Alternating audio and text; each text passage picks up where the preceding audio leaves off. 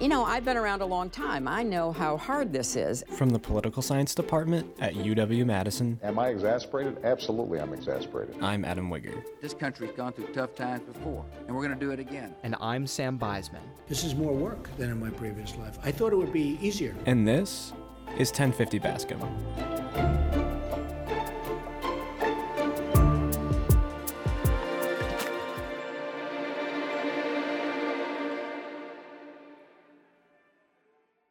Today on 1050 Bascom, we are excited to have Badger alumni Jamal Habibi, who was just recently appointed by President Biden to the Chief of Staff of the Rural Housing Service at the U.S. Department of Agriculture. Jamal is a 2011 Badger grad who majored in political science and languages and cultures of Asia. Prior to his current position, Jamal worked as a senior associate at the Opportunity Finance Network and held executive positions at Discovery Inc. and the U.S. Department of Treasury. We'll ask Jamal about his time on campus and to share with us more about his new leadership role at the Department of Agriculture. There's so much to talk about, so let's dive right in. First things first, thank you so much for joining us today, Jamal. So glad to be here with my alma mater and take a break from our quite busy schedule in Washington, D.C. Yeah, I am really excited to talk with you about your new position in the administration at the Department of Agriculture. But before we get into that, do you want to give the listeners a little bit of a background on you and kind of describe your, we call it here, your professional narrative, kind of like how you got to where you are today? Yeah, sure. So, I majored in political science and languages, cultures of Asia at Wisconsin. Had always been interested in policy since I was a kid. My dad is an immigrant from Iran. My mom was a nurse in the U.S. Navy, and I grew up in a really diverse community in Oakland, California. So I think, all of these components really led me to majoring in those two majors at UW. And so when I graduated in December 2011, I had a chance to go down to Miami, Florida, to join the 2012 Obama campaign. And I remember the options were Dubuque, Iowa, Lansing, Michigan, and Miami, Florida, for where I would go and organize on the campaign. And Miami was an easy choice after spending 4 years in the frozen tundra. So I was a field organizer down there in 2012, knocking doors, registering voters. And our job, this was a predominantly Democratic area in North Miami that I was organizing. Our job was not to convince folks to vote for President Obama, but was actually turning them out on election day. So after 11 months of hard work, we ended up winning the election, and we won Florida by less than 1% of the vote. I think that's the last time the Democrats had won Florida statewide. So I made my way up to D.C. in early 2013, thinking a job would be handed to me for my hard work on the campaign, but it was difficult, because you're competing with so many other talented intro-level staffers who graduated from Michigan or Texas or Berkeley. So that's really, it took me about 6 or 7 months of hard networking, paid internships, temporary jobs, but was finally able to get an offer in the Obama administration working at Department of Agriculture. So I started off as an assistant to the number 3, the undersecretary there, getting his coffee, writing his talking points, making sure that attendees were on time for his meetings. And so that was a great step for me in getting into government, getting into an intro-level policy role. And I was there for 3 years at Department of Agriculture from 2013 to 2016. And towards the end of that time, I had done a lot of stakeholder outreach and communication with rural stakeholders on President Obama's trade policy, his rural trade policies, and kind of convincing rural stakeholders to support what was at the time the Trans-Pacific Partnership. So while I was kind of in the middle of that, the Department of Treasury reached out to me for the final year of the Obama administration and wanted me to come over there to be Director of Outreach for President Obama's retirement program, which was a total 180 from my work at Department of Agriculture. So while I was there, I built several private partnerships to promote President Obama's retirement initiative. I built several intergovernmental partnerships as well. So I was only at Treasury for a year from 2016 to 2017. And then, once President Trump ended up winning, we were all asked to resign, all of the Obama political appointees, and I spent a few months unemployed looking for work out there. I remember going to a coffee shop and seeing several other appointees, and they'd say, "Hey, Jamal from Agriculture and Treasury," and I'd say, "Hey, Jim from, Justice," and that, it was a tough time, for appointees finding work, but ended up working for a couple of years in the private and nonprofit sectors, worked for Discovery Channel doing telecommunications policy, then moved to the National Parent Teachers Association, doing education policy, and then found my way to this field of community development financial institutions, or mission-driven lenders trying to provide small business loans and affordable housing loans in rural America.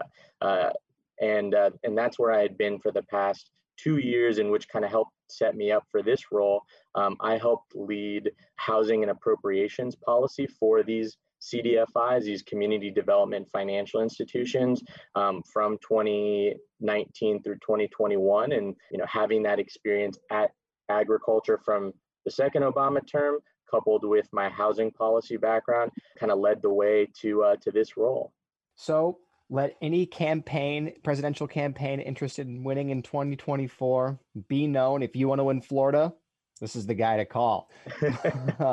But I want to ask and get into a bit more about your role and position in the Rural Housing Service. But before we do that, just so we and all of our listeners are on the same page, could you tell us a bit more about the mission and goals of the Rural Housing Service? Yeah, of course. So not a lot of people know that, Department of Agriculture is the second largest agency next to Department of Defense. And there's so many components to it. Supplemental Nutrition Assistance Program is within Department of Ag. You've got Animal Plant Health Inspection Service. You've got U.S. Forest Service, and you've got a rural housing portfolio. Back in kind of I think it was late 40s, early 50s, Department of Agriculture saw the need for housing in rural America. And so the Rural Housing Service was established to provide home ownership loans, to provide rental assistance to multifamily properties, and to also provide financing for community facilities in rural communities. So rural hospitals, rural schools, healthcare centers, police stations, fire stations. So USDA actually acts as a lender, a direct lender to single family, multifamily, and community facilities. And that's kind of the void that USDA fills. HUD predominantly is focused traditionally on urban and suburban, whereas USDA focuses on those smaller rural communities because access to housing, home ownership, rental assistance in very distressed and lower income communities was lacking. So we try to work to kind of fill that void. Now, kind of getting into your role as chief of staff, what does a typical day look like for you? And, I'm thinking of this particularly in the context of the pandemic, and maybe you can also say what you hope a typical workday will look like once you guys get back in person. Well, the hours, I would say I probably have been working 10 to 12 hours a day. And, this isn't to, make myself seem incredible, but, we want to work around the clock to ensure that our recovery to COVID and the economy is robust. The way that all of the political appointees have been looking at every day from the beginning is how do we implement President Biden's priorities into the agency that we're serving. President Biden has 4 key priorities. There's tackling COVID-19, getting the economy back on track, addressing racial inequality and racial inequities in America, and climate change. So that's kind of the way that I envision my day in seeing, what new policies can we push through, what current programs can be tweaked to support us, what new programs should we be advocating for and pushing for potentially Congress to legislate on, or are there rules or regulations that we can change to support the policies? This is in addition to, making sure that the gears are already running within the agency for the administrative budget, IT projects, ensuring that staff is, field offices are adequately staffed. That's another component of this too, is, there are rural development and rural housing service staff all around America serving in their local communities. One of the things we've tried to address is the recent disaster crisis in Texas, and how can our staff on the ground robustly support Texas homeowners and tenants who have been negatively impacted. So, from crises to just kind of your average run-of-the-mill daily processes for IT systems and other items that need to be signed off on. It's a bunch of different things. In addition to responding to inquiries from the press, from the White House, from the Secretary's office. So it's definitely a big communication job, but it's been really great. As chief of staff, you kind of serve as the gatekeeper. Who needs to see what and when? And figuring out what levels, does that information need to transfer to? Can I address it myself? Do I need it to be signed off on by the secretary? Does the White House need to see it? So trying to manage that for all of the kind of items that come my way is a big part of the job.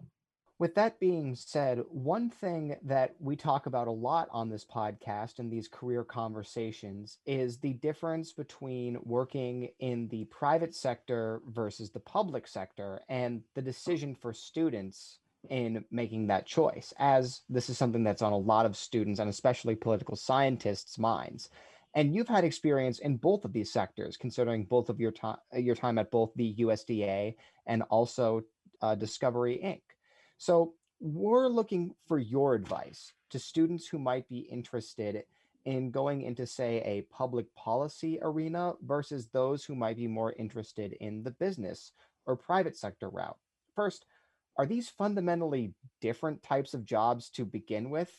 Or, and if so, what do you think, how do you think students should make the decision on which one to prioritize or to approach? That's a really good question, Sam. And I think it's a little bit of both. So, there are a lot of nonprofits, for example, out there who are quite aligned with certain party policymakers. And so if you sometimes are working, hand in hand with a congressional office to push on a specific issue. Whereas, there might be a corporate entity that is not in agreement with policymakers. And so that's kind of where the friction is. But my advice to UW students is go work for the entity that you believe in and that your policies align with. Take this, for example, is you look at the labor discussion that's being had in California right now between, the government of California, the state government, and Uber and Lyft and DoorDash on the minimum wage issues and classifying drivers as employees versus contractors. And I think figuring out, what side of the policy issue you stand on, I think will be helpful. One of the flags is that if you do take a private or nonprofit job, asking yourselves the question, will I have to register as a lobbyist? Are there, if I do, will it jeopardize my chances to go into the public sector? So especially earlier in your career, make sure you try to ask those questions when job opportunities come up, to make sure that what you're doing you really believe in, and that down the road it might not hurt you for future opportunities. Correct me if I'm wrong, but you have made it this far with only a bachelor's, or, not only a bachelor's, but with a bachelor's. I'm asking that because a lot of students are wondering, like, oh, do I need a master's? Do I need like a further technical degree to go on and do some of the policy jobs that you have gone on to do, and, to take on a position like chief of staff? So, what is your experience been with that aspect? Yeah, I think there's a threshold out there that in my early mid 20s, having that, I had been passed up for jobs in my probably early mid 20s over candidates who had a master's degree, who maybe had an MPP or an MPA. But at this point in my career, I think that at some points that your experience can outweigh, in some cases, a master's degree. For example, I know people who worked their way up on Capitol Hill from staff assistant to legislative director and then have moved up the chain where they have not gotten a master's, and they're being offered positions from in high government offices or Fortune 500 companies. So to be honest, I think it could help in the early and mid 20s range. I think a business and law degree are always helpful no matter what stage in your career. But I do think that having an MPP or MPA, those are best to be had maybe in the earlier or mid 20s stages, because I think there is the opportunity to build up your professional resume and go that route. And then, to the point where you'll have 10 years of experience, where that master's degree really doesn't play that much of a role unless it's a business degree or a law degree. But then again, we've seen Ambassador Linda Thomas Greenfield, who has an MPA from Wisconsin. So I guess that's a rebuttal to my position. But I think it depends also in foreign policy. That actually makes me think in the foreign policy, foreign affairs, international development realm, I do think that having a master's degree is a lot more beneficial than a domestic policy thing, because I've heard of a lot of think tanks and a lot of private entities that have a requirement for a master's that's internationally focused. So I think that's the difference there. And since I've focused on mostly domestic policy, it hasn't been so much of a requirement. Now backtracking to your time here at UW, especially in the context of preparing for your first job post-grad, what were some of the things that you found really helpful, like the organizations, the internships, the activities that you participated in, that really set you up for success in your post-grad life? I was actually quite late to the game on this. I had one internship going into my senior year, organizing on a San Francisco mayoral race. I was an athlete at UW. I was on the men's soccer team, so that kind of kept me busy throughout the summer, and kind of arrived late to the internship game. But my summer organizing in San Francisco, I was able to build a lot of great connections, particularly with staff on that campaign that had worked on the Obama 08 campaign that helped, put in good words or recommendations with the 2012 campaign. So I think, internships generally can help in networking. But it's tough. I think I only had unpaid internship opportunities in New York and in Washington, D.C. once I graduated from UW. And those are very costly cities. So I think, my option, and I'm so glad that I went for it, was joining a campaign as a field organizer, paid position. Campaigns are a great way to get paid in many cases, but also, get your foot in the door, especially if that candidate does well. With that being said, was there anything that you're finding in the job market or now in your professional life that you feel like your time at UW-Madison didn't prepare for? Or in other words, some advice that you wish you had been given during your college years that would have helped you better prepare for the job market or your professional life? Yeah, I think I probably would have, started maybe my sophomore or junior year really trying to further my professional background. It's so competitive out there with all of the other talented 20 to 22-year-olds who are looking to get into a public policy career. How do you get your foot in the door?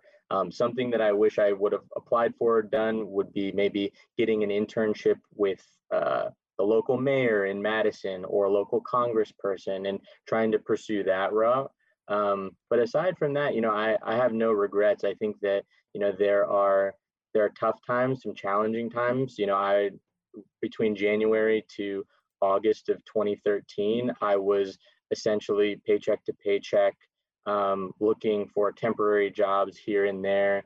And you just, you have to be willing to, have the tough skin to see all of those rejection letters for jobs. And, you have to be willing to stick it out, because like I said, it's tough, but it's important to have those kind of ups and downs throughout your career, because I think it really, helps you thicken your skin and deal with, rejection, because you are going to eventually get, rejected from certain jobs, but, you got to keep plugging. So, in the end, I look at them as all positive experiences.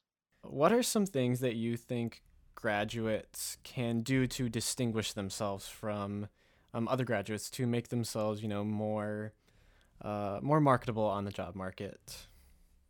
Yeah, of course. I think networking is incredibly important via LinkedIn. Messaging people from who are in policy who went to your high school, messaging people who are in policy who went to your university, and just saying, hey, I would love 10 to 15 minutes of your time to get your advice. I know some people out there just go straight for the kill and say, hey, I need a job here. Can I work at your organization? But the best thing is to be humble, reach out for advice, make as many connections as possible, because in addition to getting internship experience, which is important in college to get as much as you can, having the connections in multiple areas is going to be helpful, and being very humble. No job is too big or too small, because the more connections you make and the more check-ins you do with folks, perhaps they'll say, you know what, Adam is a really great guy. He, was very professional when engaged with them. We've got an intro level staff assistant position here or a position here. I'll forward his resume on. So I really recommend that, to UW students. Don't be shy. Reach out to people on LinkedIn who are interesting and just ask them for 10 to 15 minutes of their time, and trying to also, are there free classes that you can take or different subject matters that you can take as well? I think something that helped me in obtaining this role is that I have specific experience on working on affordable housing loans in rural America. So if there's a specific thing that you can become an expert on, that helps enhance your chances of getting a certain role by having certain expertise outside of the realm that many other people might not have. I want to kind of hone in a little bit on something that you mentioned just at the end there, in that a lot of students often ask what aspects of their LNS coursework isn't covering enough, or what might be missing in the typical LNS, say, diploma or general pattern of coursework. And you mentioned there that one beneficial supplement might be trying to find some kind of area of expertise that you can either develop with, say, certain other classes that you can find, or maybe even if students are able to budget their time accordingly at the UW, they could achieve with their classes there. But are there any areas of study or specific skills in general that you feel like an LNS coursework might not cover? Specifically, we get a lot of questions about statistics or using Excel or other kinds of data management software or approaches. What do you think? Yeah, I think learning basic tool sets of properly, on maybe some management courses. I think, policy leaders have to manage a wide variety of things: policy implementation, budget management, proper communication. I think certain things like that, even as memo writing, for example. I remember even in the early days of writing memos, I had a tough time doing that because I hadn't done it before. So if there are any types of classes that can be offered, from a professional sense of writing memos, best ways on communicating effectively in the work environment, even best ways to appropriately network, I think those will be helpful. Even some types of budget classes. Is there a